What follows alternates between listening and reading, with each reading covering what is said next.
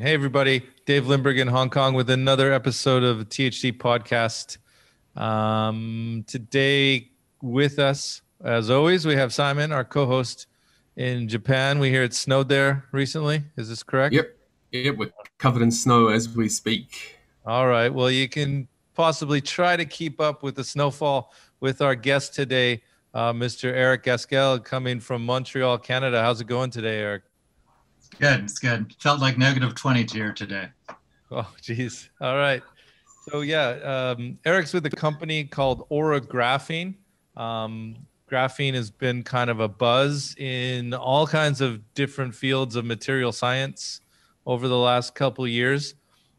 So yeah, Eric, maybe tell us a bit about the company, but I think kind of important is what is graphene, and what are you guys trying to use it for?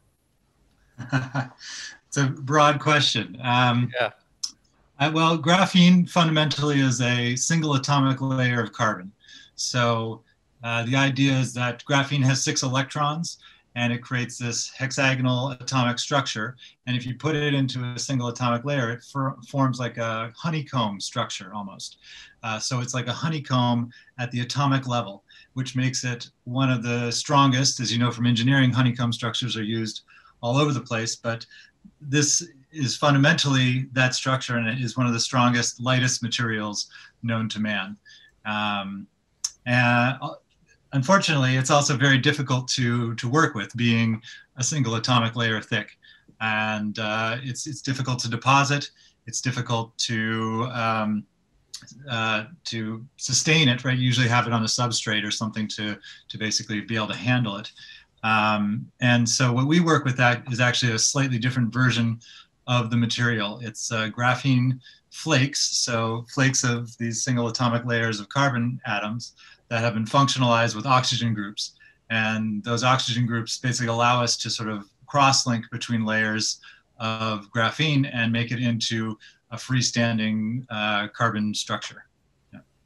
Okay, so is that a bit of a mix? Is a layman's way to say that? You're using graphene. Would that be similar to like fiber reinforced plastic, but this is graphene reinforced carbon structures? Not quite, because there are actually carbon reinforced polymers and people using graphene to reinforce polymers. And usually in those cases, you have like between like 2 to 10% of the graphene into a polymer base. But actually what we're doing is about 90 to 98% graphene with a very small amount of chemical crosslinker that basically just allows us to kind of strap between the layers. Yeah. Okay, is that assisting with like the production yields and things like this? Because I've heard that graphene, it's a very slow process to get it, so it's been hard to industrialize the material into products because you can't make it quick enough. So is that part of the reason for mixing it? That's exactly the case, yes. Normally for pristine graphene, as people call it, you would need chemical vapor deposition, which is an expensive and time-consuming process. And it's been limiting a lot of the commercialization of graphene.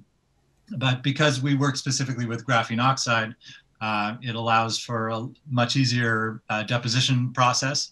ORA is fundamentally a materials company first and an audio company second, and so we spend a lot of time working on how we create this material. And so a big part of it is how we can deposit it quickly and efficiently at a relatively low cost. Okay. And what is it deposited onto? Well, we deposit it onto molds. So another part of our innovation really is that we can make these membranes into 3D geometric shapes like cones and domes for loudspeakers. And so we create a mold out of a specialized material, and then we sort of deposit it onto that shape. And in that process, we come up with these 3D forms of graphene. I see. Okay, so it's not deposited onto anything. It's no. In the end, we peel it off, and it's a freestanding. Yeah. Yeah. So the deposition process, if it's not, I think you said the base graphene is CVD, chemical vapor deposition.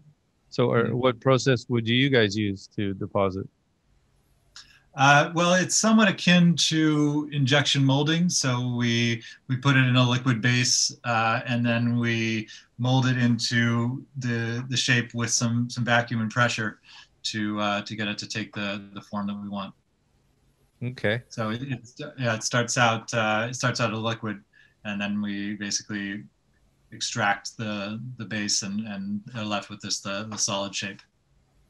Okay, and then so for the audio category of things, you've been focusing on diaphragms for smaller speakers, or what range of speakers would you be focusing on? Well, generally with the characteristics of the material, that it's really excels for tweeters and small full range loudspeakers. So we've been working a lot with micro speakers, headphone drivers, and like drivers for smart home loudspeakers, where you have to have a very small, driver deal with a lot of sound emission, which is good for us because, as we build up our capacity to make these membranes, it's nice to start small. There's no reason why we couldn't use it for larger, like 6-inch drivers, but it becomes more expensive with the larger form factors, and we don't have at the moment we don't have sort of chambers that are large enough to support much larger than maybe about 6 to 9 inches. Okay, and so what kind of stage are you at in commercializing the technology then? Well, we've been sort of taking a very I guess, Silicon Valley startup approach, where we're kind of trying to bring this technology to the major brands first. Rather than kind of trying to bring it up through the supply chain, we've been working, directly with major cell phone companies, audio companies, headphone companies, trying to impress them with the capabilities of this material and try to get them into their consumer devices. And so it's been a long process. We're also continuing to develop the material. There's a lot that can be done with it, and we're seeing improvements, month over month in our ability to improve the stiffness and lower the density. But right now we have the capacity to create about 6,000 headphone membranes a month. I can say that because we needed to do it for our own headphones that we released as a crowdfunding campaign. But we're really looking to scale up our manufacturing capacity so that we can be seriously considered for some of these products that we're talking to these companies about. Okay, so you kind of find the kind of beta the technology with some experts, and brand side, they'll always tell you exactly what they want. And so that's kind of I think a very logical way to approach the market. So what benefits are they seeing acoustically from the material? So, lightweight and density are always issues with diaphragm material. And then what does that turn into in terms of what the user hears? Right. Our big advantage at the moment is our low density. So it's an extremely stiff material, but the low density is where we can really provide a lot of benefits. So oftentimes we're seeing 2 to 4 dB increase in level while maintaining a consistent frequency response to other materials like aluminum or whatever had been used in the original membrane. Okay. And how does it, well, I guess it's hard to tell without really ramping for mass production, but is there a comparison on cost, like versus aluminum? Well, cost is a funny equation for us at the moment, and people ask us this all the time, and we have to say, well, it depends on when you place the order and how much the order is for, because we need to increase our capacity. Right now, the people who are doing the depositions, they all have masters and PhDs in material science and chemistry, and obviously that's an expensive undertaking.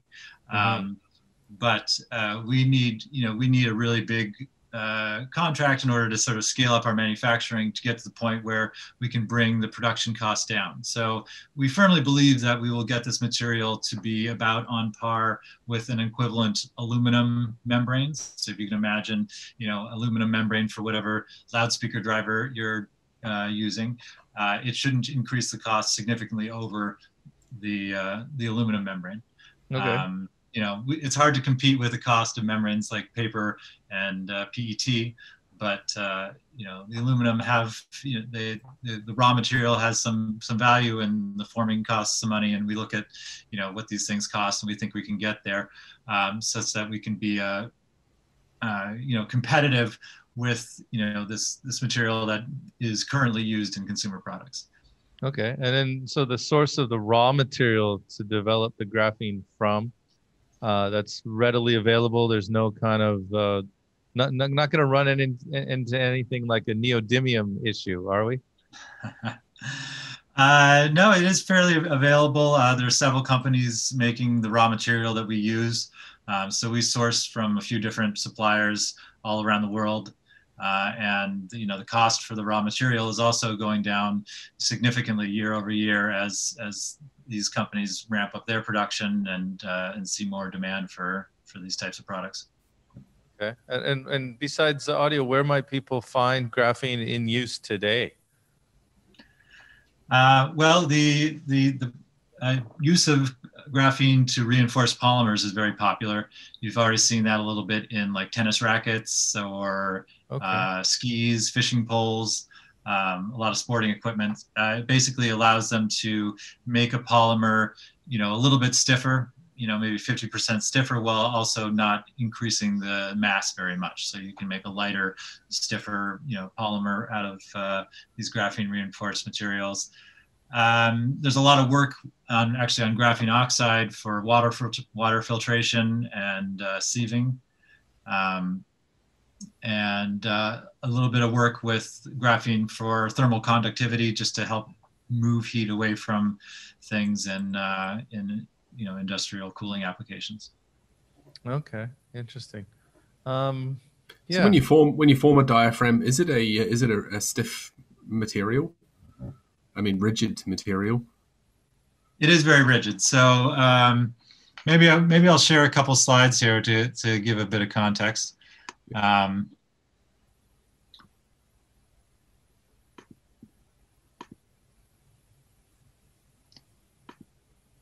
So I'll jump right to this one where we're sort of comparing the material to other common loudspeaker membrane materials. And the important aspects here are the Young's modulus, which is a measure of the stiffness of the material, the density, which essentially how much it weighs for how much you have, and the loss factor, a damping factor, which kind of describes how quickly the energy will be absorbed by the material. So aluminum, for example, has very poor damping, and oftentimes people refer to like aluminum tweeters as sounding zingy, and that's largely because they retain energy for a long time and it rings out, giving it that kind of zingy sonic signature.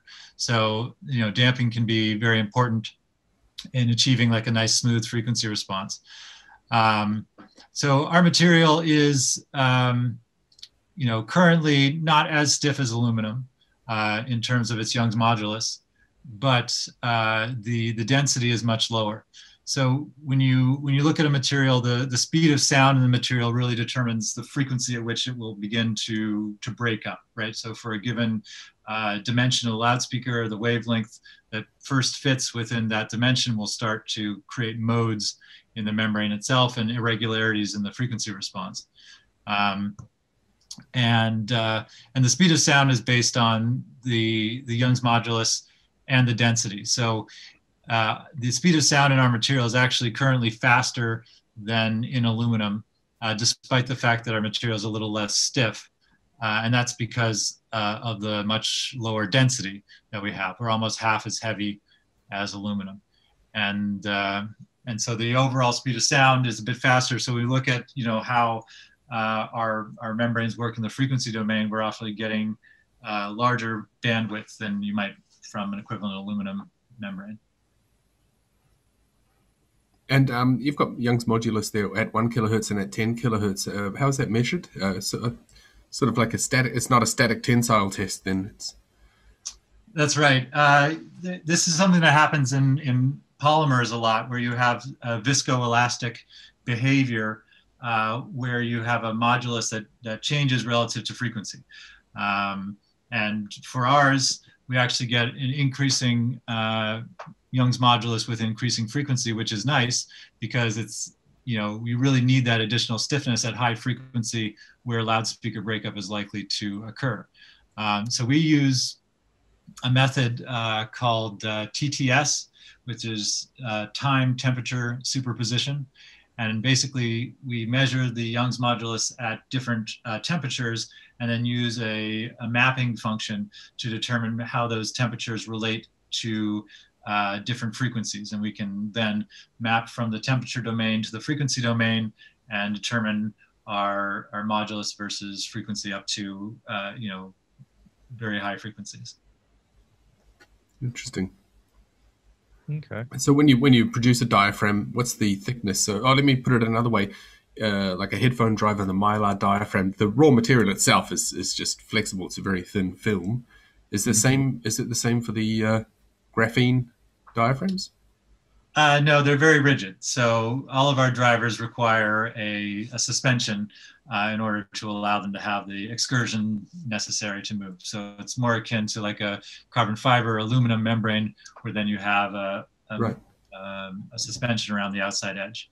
And they do that in headphone drivers sometimes using, paper. Sometimes they often call it biocellulose to make it sound fancy, but basically paper membranes that are more rigid and not intended to flex. Or even, some are high-end headphones that might use like beryllium as their headphone membrane, and then have a compliant suspension around the outside. Right. But for other speakers, they always have a flexible surround. Yes, yeah. We always need a flexible surround for our material. Mm-hmm. Yeah. So, for example, this is a picture of our headphone driver, and we use a super rigid, center membrane, and then have a PU material that's supple around the outside edge to allow it to move freely. Okay. As long as I'm on this slide, I also may as well point out that this is a electron microscope image of the edge of the material. So if you look at the edge of the material under electron microscope, you can actually see these layers of graphene that are then held together with our cross-linking agents. So, this is a little bit that's flopped up, but you see it's almost translucent because it's so thin. And these layers of carbon are basically stacked on top of each other in a laminate structure that allows us to take advantage of the characteristics of graphene, right? Our material is not as stiff as, a single layer of pristine graphene would be, but we can leverage the very interesting mechanical properties of graphene to create this laminate material that takes advantage of those characteristics. So go ahead, Dave. I was just going to say, so this, just to try to understand it here. So you're using, it's ALD, atomic layer deposition, or whatever that acronym stands for. And so you're layering your graphene oxide to create like a kind of a stack of material. Is that how the structuring works? Well, the chemical vapor deposition would be one way to achieve that. Okay. But what we're doing actually, because it's graphene oxide, allows us to take either smaller flakes. So this wouldn't be a continuous, each one of these layers aren't continuous. But based on the aspect ratio of these flakes, right, they're almost vanishingly thin, but they have some sort of XY dimension, and they want to lay flat. So in the deposition process, they naturally tend to sort of stack and lay flat on top of each other. And then the cross-linking agent then, creates a reaction that holds them in that position. Okay. What's the total thickness of a headphone driver membrane? Well, currently we can deposit between about 10 microns and about 200 microns thick. Okay, what's a I typical believe Mylar? the headphone driver membrane is about 35 microns. Right, right. It's very thin. Yeah. It is, and it can be a little bit brittle to handle. We have to work with our supply chain to sort of train them to be able to assemble these drivers consistently. So you'd produce a stack of diaphragms and send them off to a driver manufacturer to assemble. That's it, exactly. So, we work with a lot of companies in China, and basically we make our membranes in Montreal. We deposit them directly into the shape we want, and then we send them off to partners in China to get the suspension glued and get them assembled into drivers. Okay. And then is there a plan in place? Like, once you get that customer and you get the kind of market traction, would it be Asia that you would move to for ramping the volume of the diaphragms? Or is it something that you want to? Yeah. Yeah. We're just asking that because is it something that you need to keep close for IP protection? Well, that is our current strategy. We're keeping it very close. We do it in Montreal, and it has two reasons. One, for IP protection, and two, just because we're continuing to adapt the process, to improve it, to try to automate it where we can. And so having the main facility close to home means that we can we can adapt it faster, we can make adjustments quicker. But we definitely see a certain value in having the actual manufacturing happen closer to the supply chains for these types of products. So, we've been considering Asia. We just need, if we had the right partner, I think we would feel comfortable about moving it. Yeah, well, we've got our opinions on partnership versus controlling your destiny in Asia. We've seen it a lot with different kind of material science things. And you mentioned in Montreal there, the production in Montreal, and I understand there's a close relationship with McGill in terms of like the talent pool and the some of the ingredients to make this happen have come from the university there. That's right. My brother and I actually came up with the idea to do this, to apply graphene oxide to the loudspeakers, and really we started with ribbon microphone membranes. We were both at McGill, and studying, and so when we first patented the idea, we got a lot of involvement with the electrical engineering, the chemistry department at McGill. They were very supportive and helped us to, file for the initial core patent and really start developing it for loudspeaker applications. And we're still in contact with them, and they allow us, certain access to some facilities. So, for example, ORA does not own its own electron microscope. Not yet. We rely on being able to use one occasionally at McGill to look at what's happening. Yeah. Okay, and I believe McGill has a pretty good acoustics program, if I'm not mistaken. So was there some kind of fusion between the material science guys and hanging out with some acoustic nerds, or how did it? Or was it? Or that's kind of it, exactly. I was doing my PhD in the sound recording area, so McGill has world famous sound recording program. There's a lot of well-known engineers go through that master's program, and I did the same.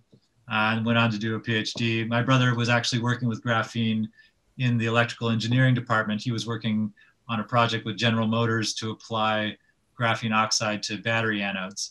And, we would get to talking in the evenings about what we were working on, and kind of, drinking beer and hanging out and thinking about what we could, do together. And this idea kind of popped out of that.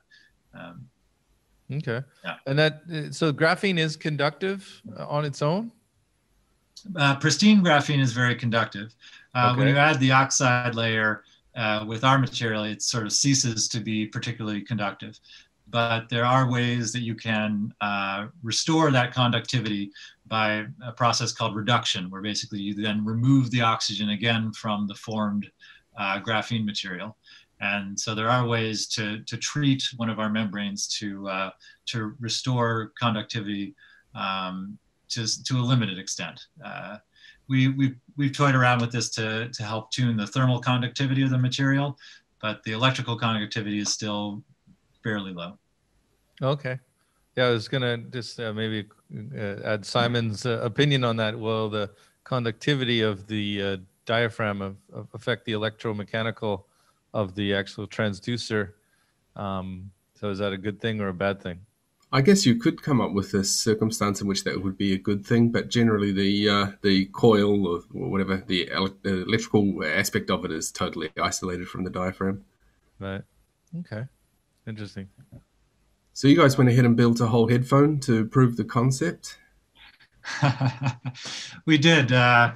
We did a Kickstarter, crowdfunding campaign. It was, sort of a way to, get some attention and also to raise a little bit of money. Actually, it was much more successful than we thought it would be. We were expecting to kind of make 300 pairs of headphones with, some rapid prototyping techniques. And we ended up getting over 3,000 orders. Wow. And so we ended up going with, making our own injection molds and kind of going with the full, production in China to get the headphones made.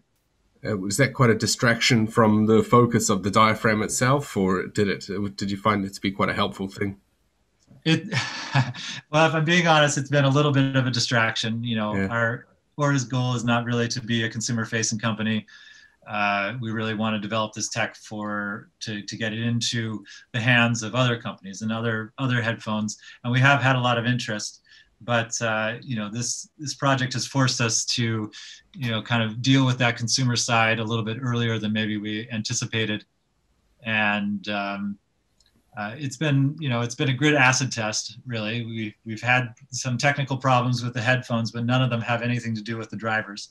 Sure. And we chose the worst possible year to decide to do a small run of manufacturing in China. I think we started our manufacturing run in early March, and then it all came kind of grinding to a halt.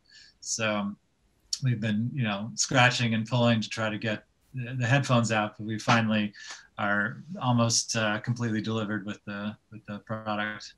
Wow. So will it be only people from the crowdfunding that can get their hands on those, or do you plan to do further production runs? At the moment, only the crowdfunders are the ones that have access. We are considering doing a second run, maybe in partnership with another headphone company.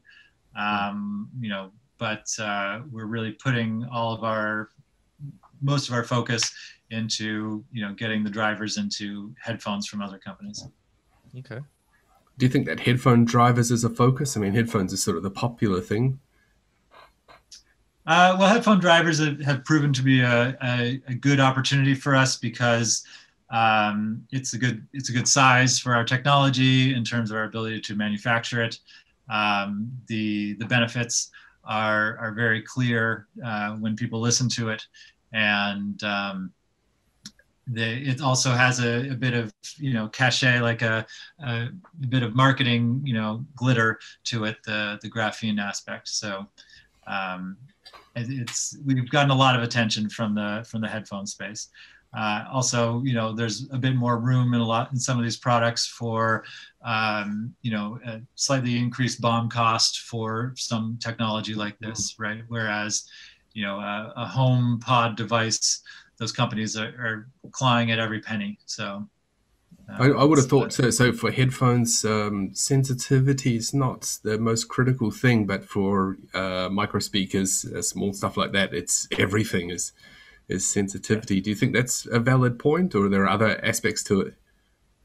I think that is one of the most valid points. There's also some considerations about the technology readiness of our material. So, headphones don't have to deal with as severe environmental conditions as maybe a cell phone loudspeaker would, in terms of waterproofness, high temperatures, high humidity. The the targets that some of these companies we're working with for micro speakers that they want us to hit for those require some fundamental research to get there. Right. Whereas the headphone driver application, it's a lot more room, more space for heat to dissipate. And generally speaking, people aren't expecting their headphones to be completely waterproof. Other things like that make it a sort of a better opportunity for us. Mm-hmm. Okay.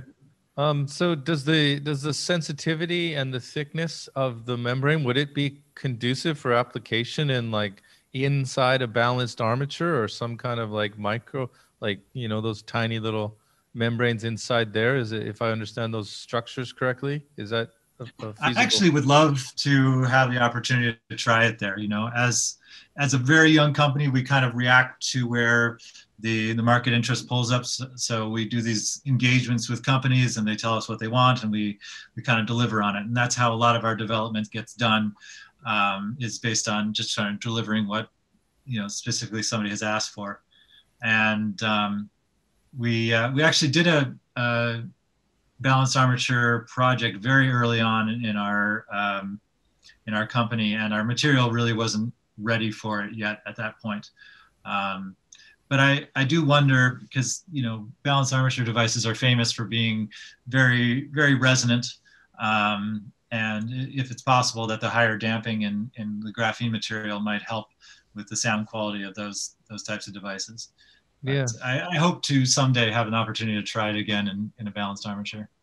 Yeah, didn't Simon, we talked to somebody making MEMS mics, and they were playing with the or very concerned about the sensitivity of the membrane for the frequencies that they were collecting with the pickup, the mic pickup.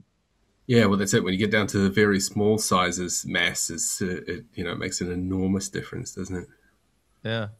No, yeah, we've spoken to quite a few of these people on this podcast that might have interest in your technology. All right, that's cool. So as it is, let's say in a micro speaker application, there you talked about waterproofing and there'd be a robustness thing. Does it tend to be quite brittle? Like, would it be if you mashed it, you would fracture it? Yeah, it can be brittle. It's you know, probably similar to like a beryllium in terms of its its, you know, robustness. It's usually okay, but if you start poking it, it can shatter, and if you're not handling it properly in assembly, you can break it. Yeah. And then tweeter applications would be an interesting one then. Formed as a dome tweeter. That seems to be, you know, that's sort of where I thought it would always take off. And for years, actually, I think it was like 3 years before we actually had our first tweeter project come in the door. So again, you know, I assumed this would be like the breakout application would be tweeters, but we've only had a couple opportunities to work on them. But in every case, we've had very good results. You're not coming through, Dave. I think we might have lost your mic. So. Oh, sorry. Can you hear me? There you go. Yeah. Yeah, I was just saying those beryllium tweeters like Focal use, those are pricey at a bill of materials. I think they're $35 for the beryllium. So you would be competitive and acoustically looked like according to your chart versus that material. So that could be a nice slide-in replacement.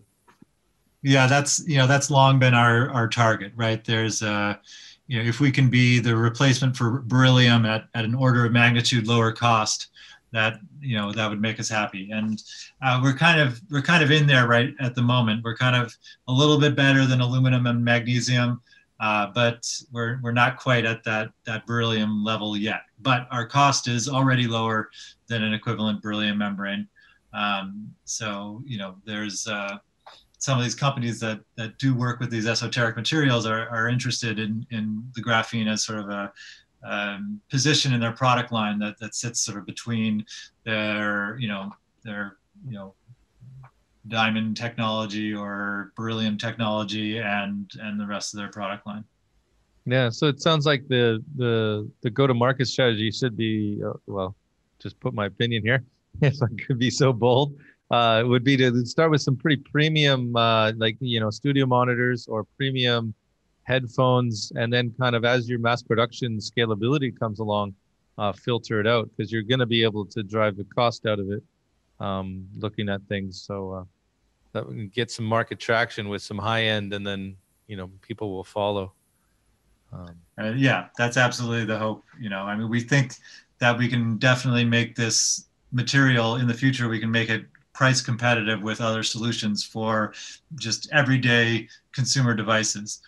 But at the moment, we need to start at the high end of these product lines to kind of, you know, legitimize the cost of this early stage technology.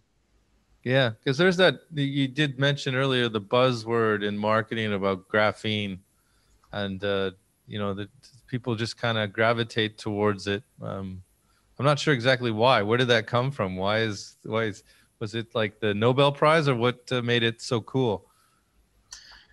I mean, yeah, it was the most recent cool thing. I mean, I remember, you know, when I was in high school, carbon nanotubes were the thing that were going to change the world. You know, I think that, you know, a lot of people are excited about graphene's potential for its electronics properties, for its ability to maybe, you know, make computers smaller and more powerful, and make transistors essentially out of graphene. So I think a lot of the excitement about it, you know, comes from this idea that it's going to change everybody's everyday lives in so many different ways. And certainly the guys at University of Manchester who first isolated it won the Nobel Prize for doing that, and that brings a lot of attention. So there was a lot, you know, there was very much a rush of graphene research, you know, right around 2010 when they won the Nobel Prize, you know, as with a lot of these things that get a lot of attention early on, the reality of you know, developing the material and finding a good, you know, commercial use case for it, and developing in that direction, that all takes time. So some of the excitement of graphene has kind of, you know, lulled over the years, but certainly, like when it first happened, when it was first discovered, and people started talking about its potential, there was a lot of, you know, giddy interest from even, you know, the public. Yeah, no, I mean, it is a universal theme. The lightweight and strong is in materials. It's everybody's always looking for that magic formula. So yeah. Could you remind me again what Poisson's ratio is? What's that? Could you remind us what Poisson's ratio is? Oh boy, I have to preface this by saying that I'm not a material scientist myself, okay, but I think it's a tendency for something to stretch and return to its normal position. Yeah, it's ratio between shear stiffness and tensile stiffness, something like that. Yeah. Okay, never mind. Moving on. Somebody can post in the comments, "Hey, you dummies, don't know what you're talking about." I'm sure somebody out there knows. One of these COMSOL jockeys need to use Poisson's ratio for all their models. Yeah. Very cool. So, how big is the company at this point? How many people? So we're 14 employees at the moment, and we've been growing. You know, we brought in a bunch of new employees, I think, about a year ago, and we're hoping to do another sort of scale up in terms of our size as we move to a new facility. You know, and we're expected to do so in the next few months. Yeah, I guess growth is kind of a challenging thing in most days, let alone during these COVID times. So yeah. Yeah, we had a new facility all planned out. We were about to, you know, sign a lease on a new space, and that was we were going to sign in May, and of course with everything that happened, we ended up not taking it, and so we're kind of waiting, holding back to find the right space again, and get the right opportunity to sort of fund that growth. Okay, and you're obviously a private company still at this point, so that's everything's under your control. That's good. Yeah, all right. And do you think you'll be pursuing headphone drivers in the short term? In the short term, yes. I would say that is where we have the highest level of interest at the moment. and particularly from the gaming sector. It seems that a lot of the gaming headphone companies are looking for, innovative differentiators with their competition. So we see a lot of interest there, and I would anticipate something, one of these things happening in the next, year to 2 years. Okay. So the high frequency low frequency, fine. The high frequency thing is getting more and more attention. Higher sampling rate, audio signals, audio source material, and so on. And so is that an area that is probably a strength, do you think, for the graphene compared to mylar? Certainly. I mean, I'll jump ahead here to show a specific example from a headphone driver project that we worked on. So this is a type of project that we often do with companies. We take an existing driver that they have. It's the headphone driver, a micro speaker, or a full range home pod device. Yep. And basically we make a new membrane that sits inside that existing frame and magnet assembly, and basically works with their whole existing infrastructure. So that it's just a A/B comparison of what happens when we replace their existing membrane with our technology. You're right. And so for this, we took a 50 millimeter driver that used a PET membrane and replaced it with our graphene diaphragm. And what we see is pretty remarkable, particularly the frequency domain, because the PET membrane, in order to allow it to move, since the membrane and suspension are the same piece, the whole thing is very soft. And that means you get a lot of modal energy starting at a relatively low frequency. And in these types of polymer membrane headphone drivers, a lot of the times the majority of the high frequencies is kind of almost assembled out of these high density modal resonances that are loudspeaker breakups that are so clustered that they give kind of almost the impression of a smooth high frequency response, but it's actually a lot of clustered peaks and dips. And there's an associated, harmonic and intermodulation distortion that happens with these breakup resonances. With our membrane, it stays rigid up to about 11 kilohertz. The first, harmonic of that 11 kilohertz is above 20 kilohertz. So in the audible domain, we get a very smooth response that doesn't have the same amount of breakup. And you see it in the harmonic distortion down here. The first major breakup mode of this PET membrane is, at about, just over 3 kilohertz. And then you just have a whole bunch of, harmonic breakup frequencies that exist above that, giving it this really, significant amount of high frequency distortion. And when you listen to a pair of headphones that uses a graphene driver, it was one of the first things you notice is that lack of distortion in the high end. You might not have realized you were listening to it, but when it goes away, the sound is much less fatiguing. And you can also get much better stereo imaging because you don't have these sort of phase shifting, narrow Q peaks going on. Okay, that's really interesting. Yeah, the key word you just said there for gaming is fatiguing. So if somebody's playing whatever for 48 hours straight, they need their headphones not to tire them out. So that's actually a feature that people look for in gaming headphones is ear fatigue. So that's in the acoustic response. Yeah, the brands look for that function.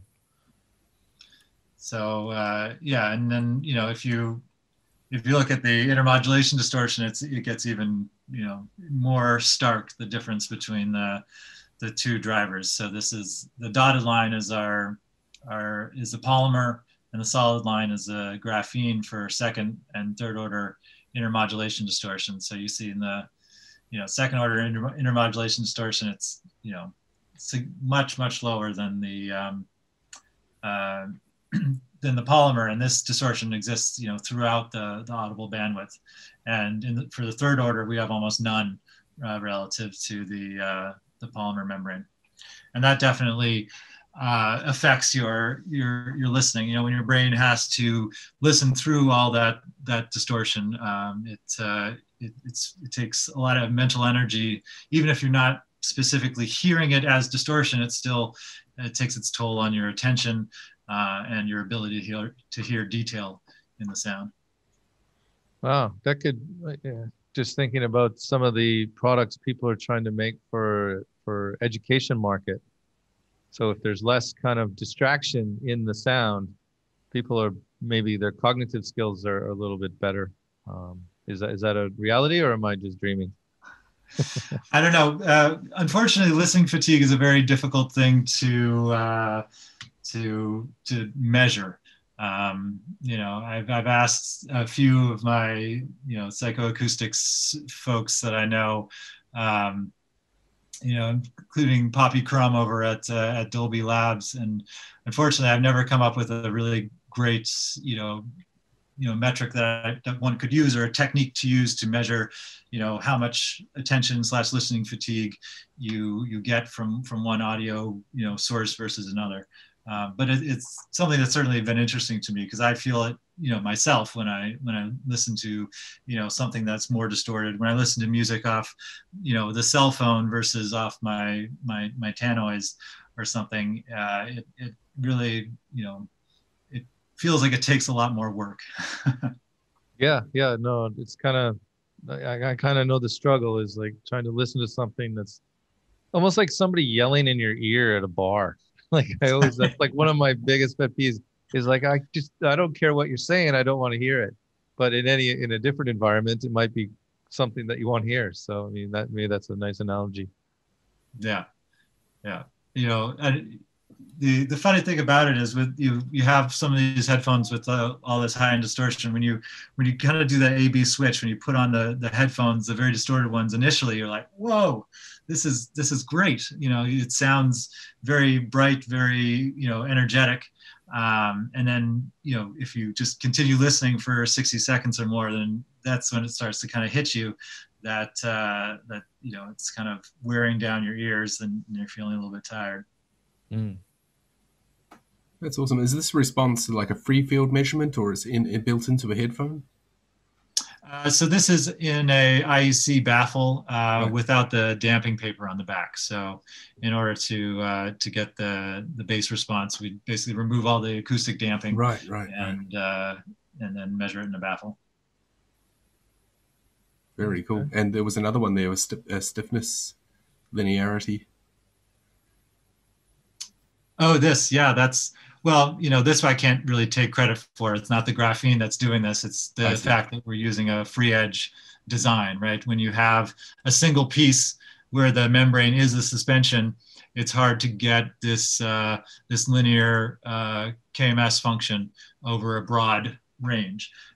So often what they do in headphones is then dampen the headphone driver a lot, you know, put it in this pressure chamber so that it doesn't have to move very far in order to produce, you know, bass. But with the free edge design, since it creates a much more symmetric, you know, spring function, and you can you can allow it to move further without getting a lot of that low frequency distortion. And that, you know, when you start looking at this intermodulation distortion, that's why, you know, it's part of why the graphene driver is so much lower, because it's not riding on a lot of this low frequency nonlinearity. That's basically a product of that nonlinear KMS function. Okay. Yeah, Simon, would you say that'd be a good testing point for those liquid silicon rubber surrounds versus, I think, Eric, you said you're using polyurethane surrounds on these right now? We use different materials with different drivers, but our current headphone driver uses PU. Yeah. Okay. Yeah. So have you heard of the liquid silicon rubber, guys? I don't know that I have. It's not the folks that are doing sort of almost formed, they look like mountain ranges, the suspensions there, where it's like peaks and dips and different kind of strange geometries in the suspension itself. It's Possibly not. They've just got a Okay. technique to injection mold or vacuum form the surround directly onto the material. yeah, Oh, yes. it's injection molded, and they're the guys I know from Taiwan. They're using optical grade tooling, so it's the tooling's the expensive part of it, but the ability to be precise down to 35 microns in the surround, and also design it in 3 dimensions, and then you're bonding the diaphragm dome to the basket ring, whatever the outside part, all in one shot. So you eliminate glue, so it eliminates a little bit of mass when you're talking about very, like, 40 millimeter down to 6 millimeter drivers. That little bit of mass and the consistency helps out a lot. That's very interesting. I mean, um, sometimes we struggle to find the right suspension for this material. There's a lot of interaction between the cone and the suspension. Um, that's very interesting, actually. I'll Yeah, have to well, check that out. those guys I'm speaking of are early stage as well, so you guys might be able to help each other. Come All up with right. the ultimate driver. What else we got? More graphs. More graphs. I can show you some more interesting stuff. We have one of the earlier things we did was just a bookshelf loudspeaker. We made one with Misco, Oh yeah. company in the U.S. They also work with Workwin, so they did a lot of early stage sort of categorization of the material and helped us assemble some drivers to kind of test it out. And so our sort of demo speaker that we share at trade shows and sometimes ship around so that people can hear the technology was basically a 3-inch polymer driver where we did the same process. We took the driver cone, we ripped it out, we made the exact replica in graphene with the same geometry, the same thickness, same everything, and just popped it back in the same speaker. And it's not, a particularly good loudspeaker to begin with, but we can see the sort of the performance delta is interesting. The first thing you can notice is that the graphene membrane is actually about almost a third of the mass of the original polymer cone. And then even when you add in all the other masses, we still have enough of a mass savings overall that we see almost 2.5 to 3 dB increase in level across the bandwidth relative to that original polymer cone. And the other thing we see is that we've extended the bandwidth by almost a full octave because we don't have the speaker breakup at such a low frequency. We push that up to a higher frequency, and so we get almost 3 dB more output and almost a full octave more output. Fantastic. That's really interesting. We have a dip in the response here because of the interaction between the suspension and the cone, though. Yep. That's a perfect example of us, having some interesting suspension cone interactions. Yep. And with this too, we can also kind of look at the benefits of the damping. The PET or whatever the polymer was for that loudspeaker is fairly well damped, at least relative to, say, aluminum. But you can still see in the waterfall plot that the graphene settles much faster in time than the polymer rings out relative to the graphene. And I personally feel that that's a big part of what makes subjectively the sound quality of the graphene material so good. I guess that is, do you think that's due to the reduced mass, so the damping effect of the acoustic fluid is more pronounced? Well, it's based on the material itself. The laminate structure and the way that the flakes kind of move against each other creates friction and absorbs energy or dissipates power relatively efficiently. Also, part of the reason why we see this is just because of the reduced amount of modal resonances, right? You can kind of look at the frequency response and see, some of the peak in the response in the polycone is going to ring out. I guess that's about 10K here. I see. Yes, more. actually, I read the graph incorrectly. That's the higher frequency is closer to us.